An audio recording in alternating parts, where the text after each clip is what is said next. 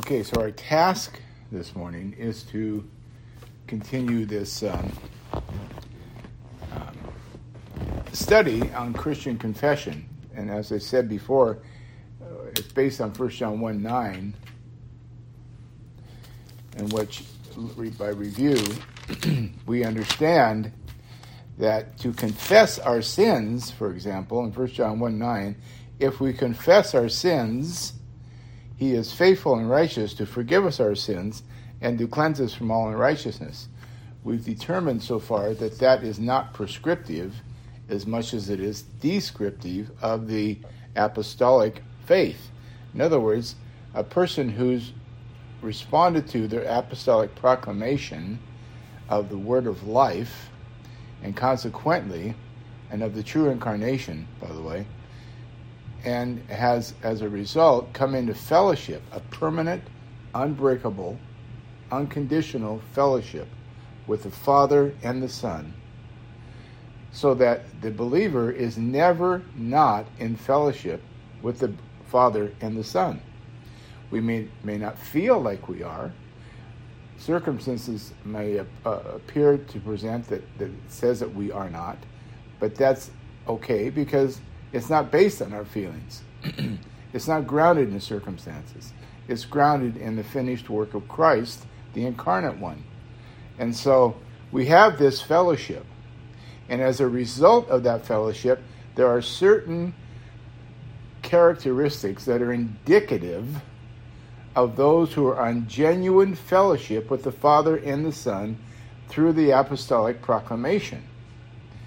And John, in verses 6 through 10, then, sets forth that which is indicative of those who are not in that fellowship and those who are. For instance, in verse 6, he says, "If we say we have fellowship with him and yet walk in darkness, we lie and do not do the truth." He's not speaking of believers there.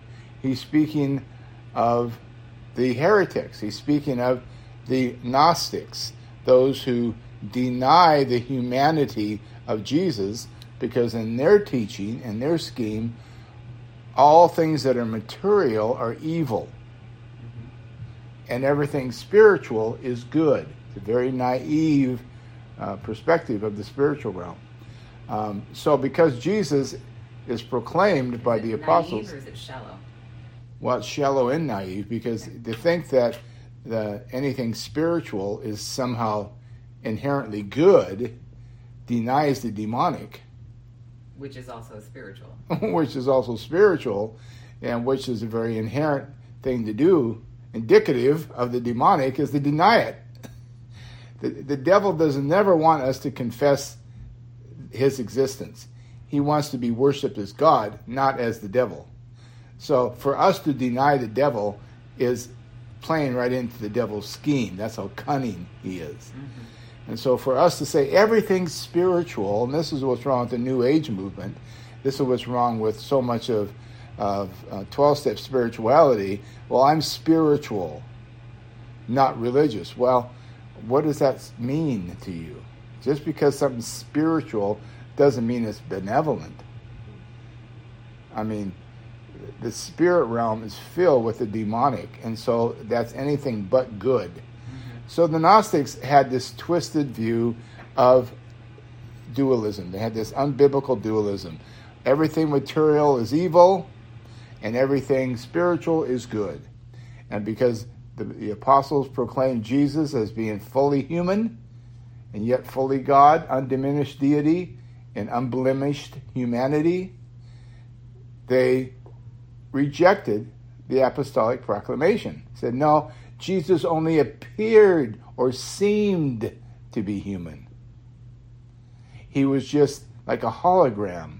He just appeared to be. He couldn't actually be human, because then he'd be material, and they've determined that everything material is all bad. Mm-hmm. And so one part of their teaching was that the divine Christ took over the human Christ at baptism, and then before the crucifixion left him. So there was this dualistic view that there was the human Christ and then there was the divine Christ. Right.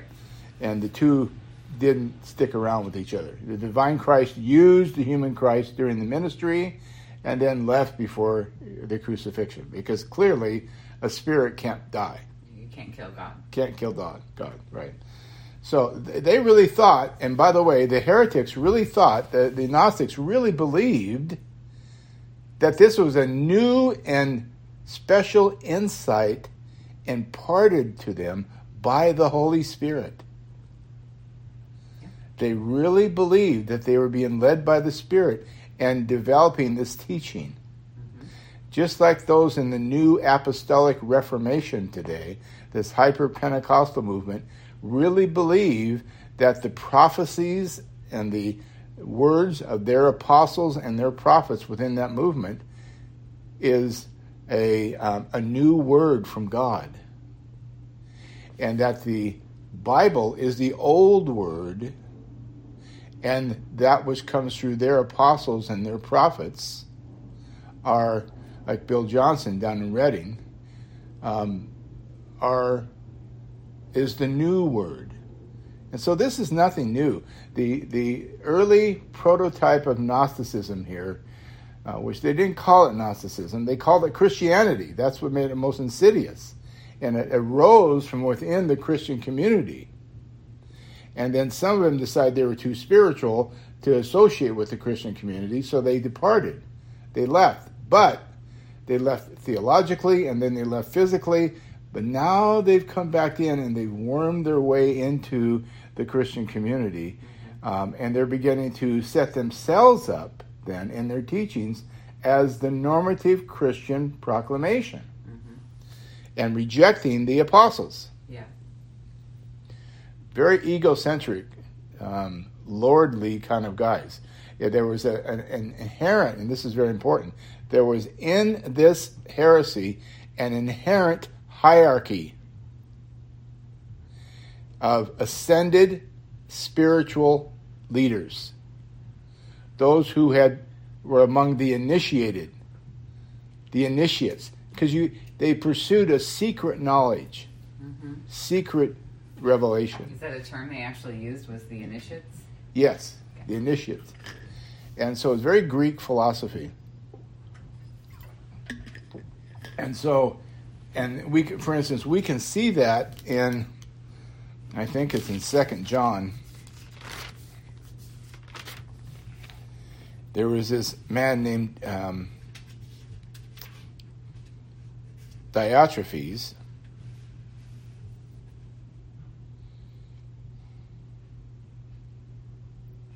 No, it's actually 3 John. I'm sorry. In 3 John, verse 9, it says, I wrote something to the church. This is the apostle speaking now. I wrote something to the church, but Diotrephes, who loves to be first or preeminent among them, does not welcome what we say. For this reason, if I come, I will bring to remembrance his deeds, which he does. We shall know them by their fruits. Unjustly disparaging us with wicked words. So Diotrephes had set himself up within the Christian community as being some kind of an ascended leader that people needed to listen to and people needed to follow, at the expense of rejecting the apostles. And not satisfied with this, he himself does not welcome the brothers either, and he forbids those who want to do so and puts them out of the church. So this is what happens as early as the time of the apostolic ministry, apostolic mission, while John was still writing, that there were men already who were setting themselves up as elevated within the community and then assumed to themselves the ability, and note this now, to excommunicate people from the church if they did not subscribe to them as being the sole dispensers of the truth. Including the apostles. And they excluded John, and then they excluded other apostolic brothers, And so, but these guys came along and said, no, we're the ascended ones. We've got the secret knowledge. We have the special insight. And so, and you have to follow our hierarchy. So Diotrephes sets himself to be first. He loves to be first among them. So wherever you have this clerical hierarchy or this elevated clergy, whether it's the senior pastor within the Baptist church or the Pope himself within the Catholic Church and everything in between, you have a form of latent Gnosticism, not apostolic Christianity. So back to 1 John. 1 John 6 then, so when he says, if we say we have this permanent, unbreakable, unconditional fellowship with him, with God in Christ, and yet walk in the darkness, we lie and do not do the truth. So he's describing the characteristics. He's looking at this one community. He's writing to one community, but he's calling them out. He's saying there are sheep and there are goats. Well, he's also using them as an example. Yes. They are certainly behaving this way, but they are not unique. No, they're just one form of heresy. An example. They're just an example. But he's saying this. So both of these people are present as this letter is being read, most likely. And so they're standing shoulder to shoulder in the Christian community with the true believers. And the true believers are under pressure to accept these people as genuine Christians. So is the difference between 1 John and 3 John? He's talking to everybody now, and by 3 John, Diotrephes has done his dirty deeds. Yeah, by the time... Yeah, so John writes his first letter pointing these guys out, but by 3 John, these guys, his letter did not clean the decks, did not clear the decks. In fact, it cleared the decks of him. Yeah. Of John.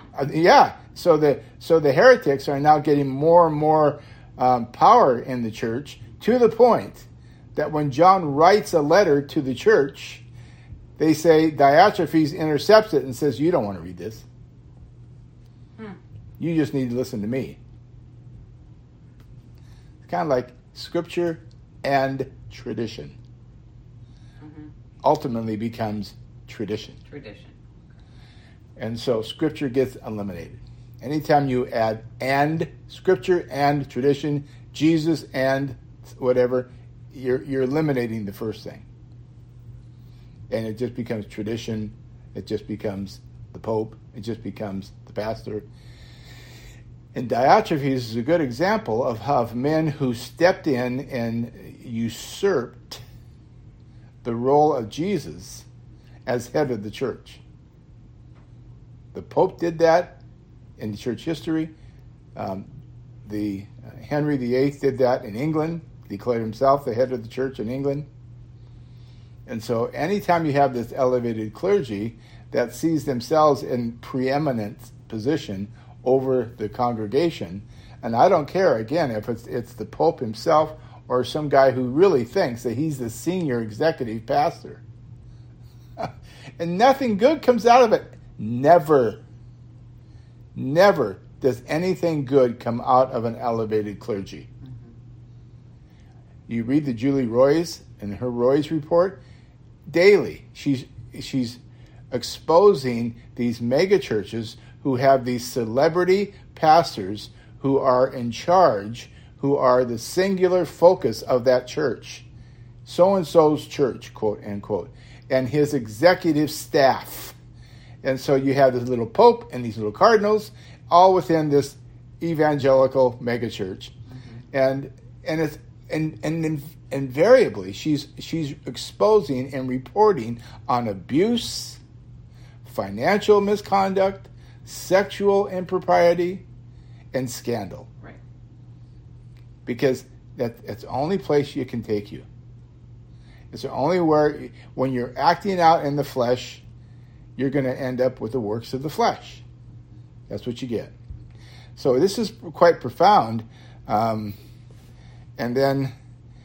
so John is saying there's a real battle going here. In fact, in 2 John verse 10, he says, if anyone comes to you and does not bring this teaching, meaning the apostolic teaching from the 12, do not receive him into your house, and do not give him even a greeting. For the one who gives him a greeting participates in his evil deeds. Though I have many things to write to you, I do not want to do so with paper and ink. Why? It's being intercepted.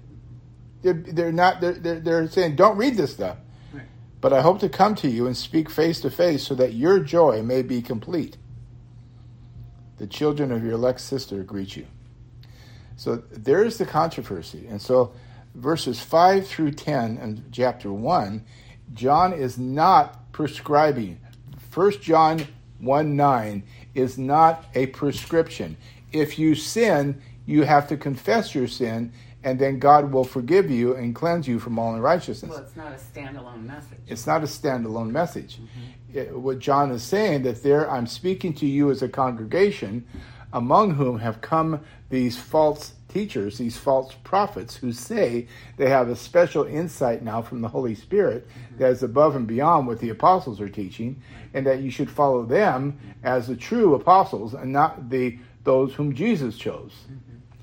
And so, and then we think about apostolic succession. I mean, the Catholic Church, the Anglican Church, the Greek Orthodox Church, all have apostolic succession. They all think that the latest leader of that communion, or the bishop himself, is an heir, direct line heir to the apostles. Nothing could be further from the truth. It's a lie from the pits of hell. So, here we are. John is writing to this congregation, and he's saying, I'm going to do some separating. I'm going to do some weeding here. You're a nice garden, but you've got weeds amongst you. You've got tares that have been sowed among you. So in verses 6, 8, and 10, he's describing these tares, these weeds. And verses 7 and 9, he's describing the garden, Christ's garden. But if we walk in the light as he himself is in the light, we have fellowship with one another, and the blood of Jesus, his Son, cleanses us from all sin. And that cleanse, as we discovered, is in the perfect tense. Yeah. Continually cleansing. To confess our sins has nothing to do with being morbidly introspective. To be scouring our psyche for the latest known sin. Nor does it have anything to do to be running back and forth to the confessional, hoping we don't get too morally filthy in between times. Because 1 John 9, to confess there is to simply bring our mind, what we think and what we say about sin, including our own sins, in agreement with God. So if we confess our sins, if we agree with God about the nature and reality of sin, he is faithful and righteous to forgive us our sins and cleanse us from all unrighteousness. Now, who is he speaking to there? To true believers. He's saying, this is what's indicative of a true believer. On the other hand, you, false prophets, who have set yourself up amongst the congregation, are standing right next to a true believer, even as I read this letter. If we say we have not sinned, we make him a liar, and his word is not in us. So there's two people there. Now, that said, that's the battle around sin. But there's a second, and as important, equally important, confession. And that is what we find in 1 John 4. And here, John is striking to the heart of the matter. Because remember, the heretics said that we are being led by the Spirit.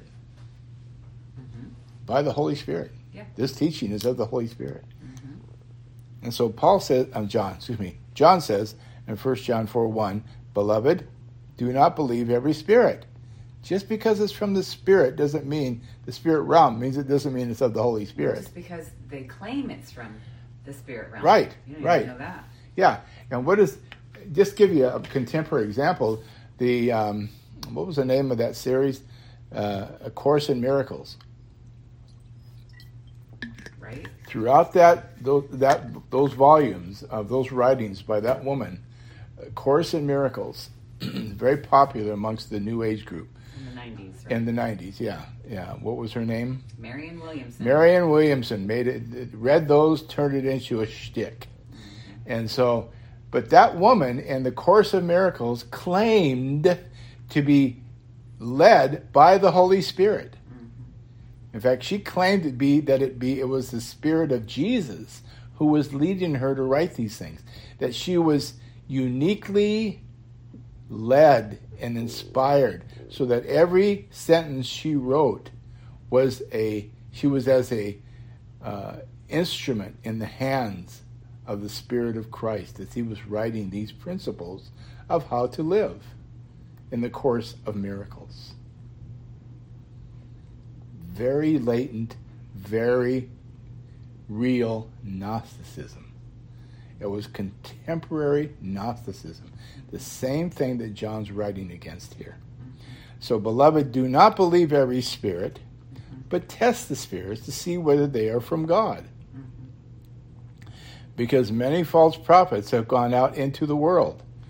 How many? We don't know. But more than one. A lot. He's using the word many. And that's typical. Many enter the wide gate and follow the broad path to destruction. Many will say to Jesus in that day, but Lord, we did this, and we did that, and we did this. And Jesus will say to them, I never knew you. Depart from me, you workers of iniquity. It's always the many. Many believed in Jesus, but Jesus did not entrust himself to them. It says in John chapter 2. And so there's always the many. If you're looking to want to be amongst the crowd, if you want to be part of something simply because it's a big deal, if you want to attend a big church because clearly God is blessing there, or it wouldn't be a big church. If you got to attend this multi-campus level church that has balconies and there's 3,000 people at every service, and it's a big, hip, slick, cool place to be, it's the happening place to be, then be careful, because it's always the many who are walking off the cliff. Mm-hmm. It's always the many who are taking the broad path, not the few. Mm-hmm. Okay, because many false prophets have gone out into the world. Verse 2, by this you know the Spirit of God. Every spirit that confesses that Jesus Christ is come in the flesh is from God. And every spirit that does not confess Jesus is not from God. This is the spirit of the Antichrist, of which you have heard that is coming, and now is already in the world. You are from God, little children, and have overcome them, because greater is he who is in you than he who is in the world. They are from the world, therefore they speak as from the world, and the world hears them. There you go. Yep. How many mega churches? Not every mega church is a bad church. Mm-hmm. Many are. Mm-hmm. The many are. The most are. Because they're worldly. John Gerstner used to say, when the Lord Jesus returns, will he find faith in the world? And he said, no. And to the degree that the church is in the world, he won't find faith there either. Good old God, John. Verse 6, we are from God. Who's we? The apostles, the apostolic community, and their associates. The one who knows God hears us. The one who is not from God does not hear us. For this we know the spirit of truth and the spirit of error. So you have two groups of leaders, the apostles and the heretics, both of whom, now this is very important, both of whom say they are being led by the Spirit to speak and write the things that they do. Mm-hmm. Both of them have charge of congregations, but only one of them is of God. Both of them say they are from God. John is saying, we are from God. And you can hear the Gnostics in the background going, no, we are from God. So how are we to know? Well, here's a good test. He says, by this you know the Spirit of God. Every spirit that confesses that Jesus Christ has come in the flesh is from God. Mm-hmm. So that word confess then, again, is homologeo, meaning to say the same thing that God says about his Son. That's what it means. And if you're saying something about Jesus, you can profess to believe in Jesus. You can wear Jesus bumper stickers on your car. You can wear crosses around your diamond-studded crosses on your neck. You can do all the Christian activities. You can use all the Christian lingo. But if your confession is not in line with what the Father himself says about his Son, if what you say about Jesus is not in line with what the Father says about Jesus, then you're a false prophet. So that's what John's saying here. Mm-hmm. So our task now is to be clear so that we can be assured that we are saying the same thing that God says about his Son. Okay, so where does that begin? How can we say the same thing that God says about his Son? Well, it isn't difficult. We don't need to become scholars and do studies in Christology for the next 6 years. All we need to do is listen to what the apostles say about Jesus. Mm-hmm. And we don't even have to leave the letter of 1 John to get a good grounding in what God says about his Son. And so we won't be able to get into all of that extensively this morning, but we can begin with verse 1 of 1 John. The very first verse. And what she says, what was from the beginning, what we have heard, and what we have seen with our eyes, what we beheld and touched with our hands, concerning the word of life. And the life was manifested, and we have seen and bear witness and proclaim to you the eternal life which was with the Father and was manifested to us. Now, he just described Jesus. Yes. He just described from the Word of God as an inspired apostle, led by the Spirit to write this. And what did he just describe? What would you say that he just described in these first two verses? Let's read it again. What was from the beginning? So that's the first thing. This is not new. This is not a new doctrine I'm writing about. This is not a new teaching. This is what was from the beginning. Mm-hmm. This is what we've been saying all along. Mm-hmm. We're not coming up with a new and better doctrine for those who say we have a new doctrine. Yeah, well, we have a new one too, and it's even better than yours. John's not saying that. He's saying we're going back to the beginning. Right.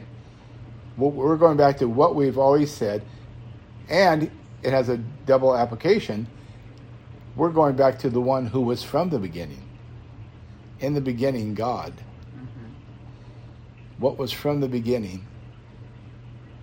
The one we're going to speak now of the one who was with the Father from the beginning.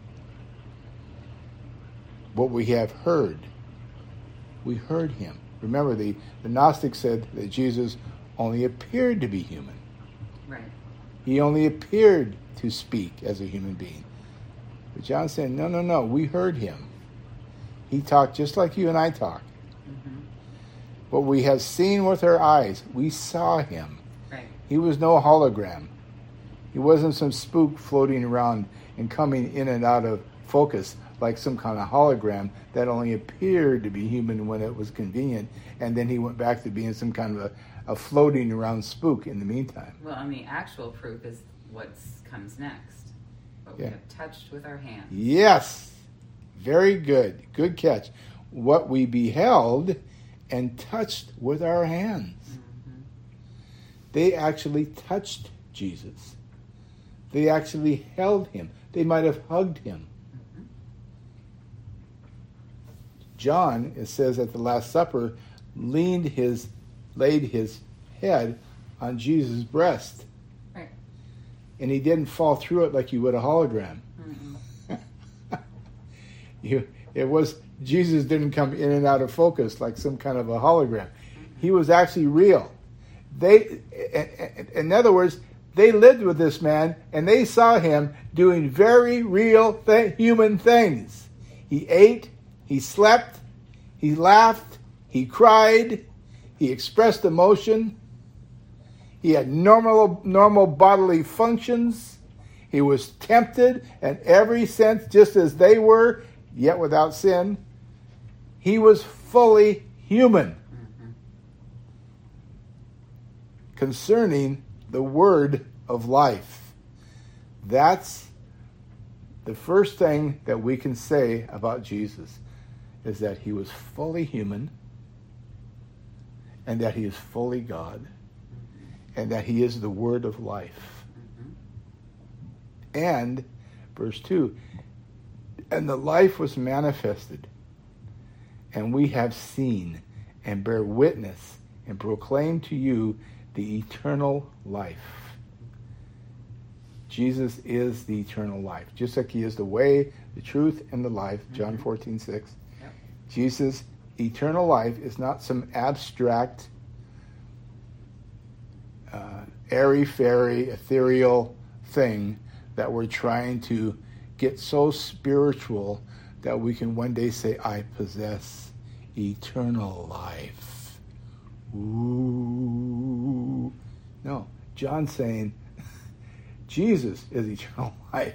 You want eternal life, you need to connect with Jesus. You need to be in union with him who is in himself eternal life. And then you'll know that you will have eternal life, which was with the Father and was manifested to us. So Jesus is both fully human. They beheld him, they touched him, and he's also the Word who was with the Father in the beginning. In the beginning, the Word of life. He's both of those things, or he's nothing. So that's the first thing that we have to understand as Orthodox Christians, that we apostolic Christians, is that that's what Jesus is to us. We say the same thing that God says, and God says he is both fully human and he is the incarnate Word of life who was with me from the beginning. He's both of those. And if he's not one of those, he's nothing. Right. Now, why is that important? Then we'll close. Why is that important? Because he speaks later of the blood of Jesus. It's in verse 7. And the blood of Jesus, his Son, cleanses us from all sin. You have to be human to have blood. A ghost, a spook, a hologram doesn't have blood. That's the first thing. And the blood of his Son, the human Son, the one who was very human to the point where he could bleed. And this is very important because the blood of Jesus cleanses us from all sin. Means that in his humanity, he stepped in and did what was required of humanity, but that humanity apart from him cannot do. And that is reconcile themselves with the Father. They had no desire to, they had no propensity to, and yet they needed to. And all the sacrifices of blood, of bulls and goats and animals, no matter how many times a day they did it, could reconcile the irreconcilable. Because what was irreconcilable was not God with man, but man with God. Sin had so gripped human nature that even if we wanted to, if we saw the benefit of being reconciled to God, our very nature was irreconcilable. We ultimately would not reconcile with God. Romans 8:9 says that, or Romans 8:7 and 8, I think, says that that the mind set on the flesh cannot please God, nor is it it's hostile towards God. It cannot keep the law of God, nor is it able to. We simply could not be reconciled with God because we did not want to be reconciled with God. Regardless of the benefits, regardless of the blessings, regardless of eternal life, we simply would not be reconciled to God in our own mind and strength because we didn't want to be. We chose sin instead. So, there was a sacrifice that was necessary for man to be reconciled to God.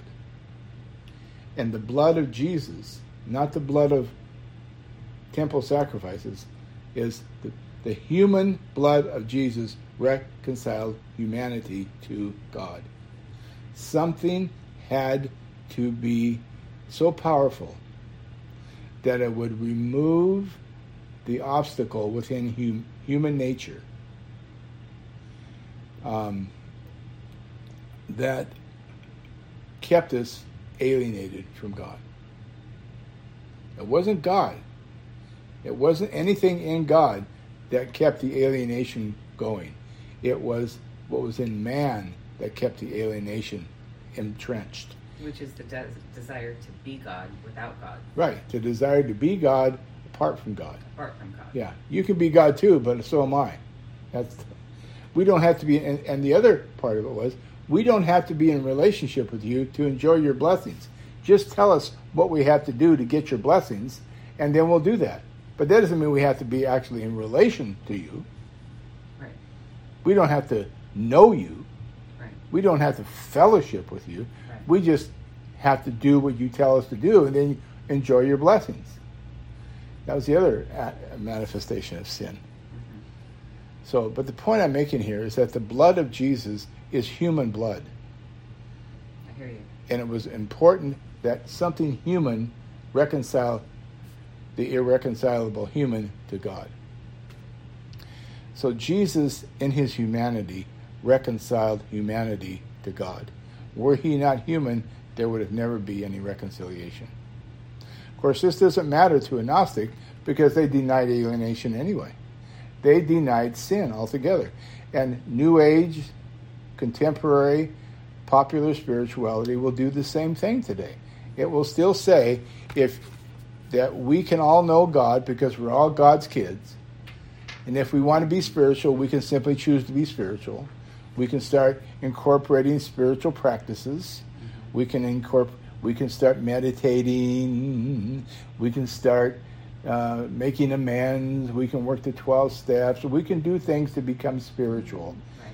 And we don't have to even think about sin. We don't have to think about our innate alienation toward the true God. We can just be spiritual and have God stay vague and meaningless in our life. Mm-hmm. We can be spiritual without God, if you will. So, the bottom line is this. Our task this morning was to determine what God says about his Son. And what we've learned this morning, what he says about his Son, is that he's truly man. The incarnation is a true incarnation. Undiminished deity within unblemished humanity. That's Jesus. And he came into the world so that we too would be unblemished. So let me close now with 1 John 3, 1 through 3. I'll just read that. See how great a love the Father has given to us, that we would be called children of God. Now he's speaking there of genuine parental relationship. Familiar relationship, not just sentimental. Mm-hmm. See, John is marveling. See, behold, look, How great a love the Father has given to us, that we should be called children of God after the model and image of Christ. And we are, period. We are children of God. We're never going to be more children of God than we are in this very moment. Mm-hmm. And then he goes on to say, for this reason, the world does not know us. Why? Because it did not know him. Right. What the world wants is a Jesus they can know and understand. Let me say that again. And control. Yes. What the world wants is a Jesus they can know and understand and control. A Jesus that is like them. Not a Jesus as the Father decides. Mm-hmm. That was a profound thing I just said. Agreed. Agreed, it was. Because what the world wants is they want a Jesus they can know, they can understand, and they can control. Mm-hmm. And John is saying the world does not know us because it did not know him. The world does not understand us. The world does not know us because it did not understand and know him. Mm-hmm. Nor do they want anything to do with us any more than they want anything to do with him. Right. And so the Southern Baptist Convention for the last 50 years has said, well, clearly the task is to create a Jesus that the world will like. And again, that's another form of latent Gnosticism. Mm-hmm. Let's create a new image for Jesus. Jesus has an image problem with the public. Right. So let's run an He Gets Us campaign so that the world will say, oh, gee, I didn't realize he was such a nice guy. He really is just like me, isn't he? He gets us. What unspeakable folly. Right.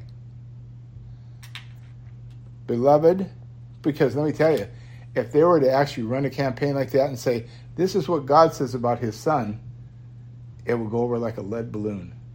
Why? Because the world does not know us because it did not know him. And they did not know him because they did not want to know him. Well, you don't crucify somebody you want to know. That right? campaign is not about reaching no unsaved anyway. No, it's about collecting data from those who go onto the website and sign up to support it or read from it. You get their contact information, you create a database, and you sell it to churches. Right. That's all it is. My goodness. Manipulative. Yeah. Beloved, now we are children of God, and it has not been manifested as yet what we will be. So now we are children of God. Two things happening there, right? Now we are children of God, and it is not yet been manifested what we will be. Mm-hmm. So those two things are held in tension. We know that when he is manifested, we will be like him. Why? Because we will see him just as he is. Yep. Beautiful. Yep. And everyone who has this hope, what? Fixed on him. Fixed on him. Not fixed on a Jesus that we can know and understand and control, but fixed on the one that the Father sent into the world, purifies himself just as he is pure.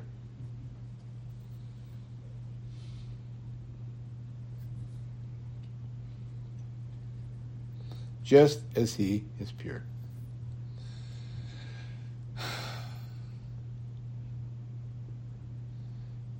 So what does the Father say about the Son? He says, he is fully human. He's the word of life that was with me from the beginning. And that we are being conformed into his image. And one day, when we see him, we will be perfected in that image. And that has not yet been realized. But that doesn't take one iota away from the fact that we are now in him. We are now children of the Father. And with the Son, we have fellowship with him through the Holy Spirit. And in that, our joy is made complete. Amen. Amen? Amen.